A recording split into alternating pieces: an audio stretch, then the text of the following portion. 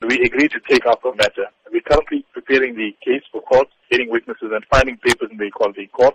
You will be aware by now that the health department has already apologized from their side, but that doesn't take the matter far enough. What really is the complainant seeking in this regard? The problem that the complainant faces with regard to the religion intolerance goes far beyond just her. You must remember, South Africa has entrenched racial quotas, which exclude Indians from the economy.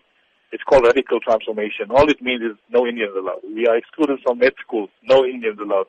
We're excluded from the jobs market because of the 2% quota, no Indians allowed. No matter how clever, no matter how talented or hardworking. And this is just a symptom of this bigger cause of anti-Indian sentiment. So it's heartening to know that some people actually want to march, and we wish them well in this regard. And I hope people take up the opportunity to take a stance on something. It's far bigger than a single person not being allowed her constitutional right to practice her religion in private.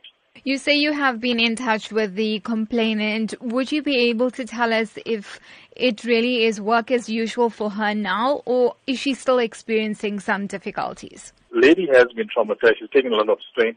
I'm not given a mandate to speak on behalf of her with regard to her health. So I don't want to invade on her or intrude on her privacy in this regard, but she was treated very, very badly.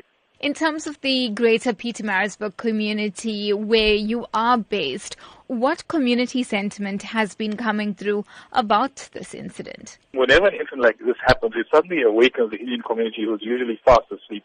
It's just time that people took a stand like in the past where Indian people built schools and hospitals for the community, still worrying about themselves and driving Lamborghinis and Ferraris and expensive private schools for their own children.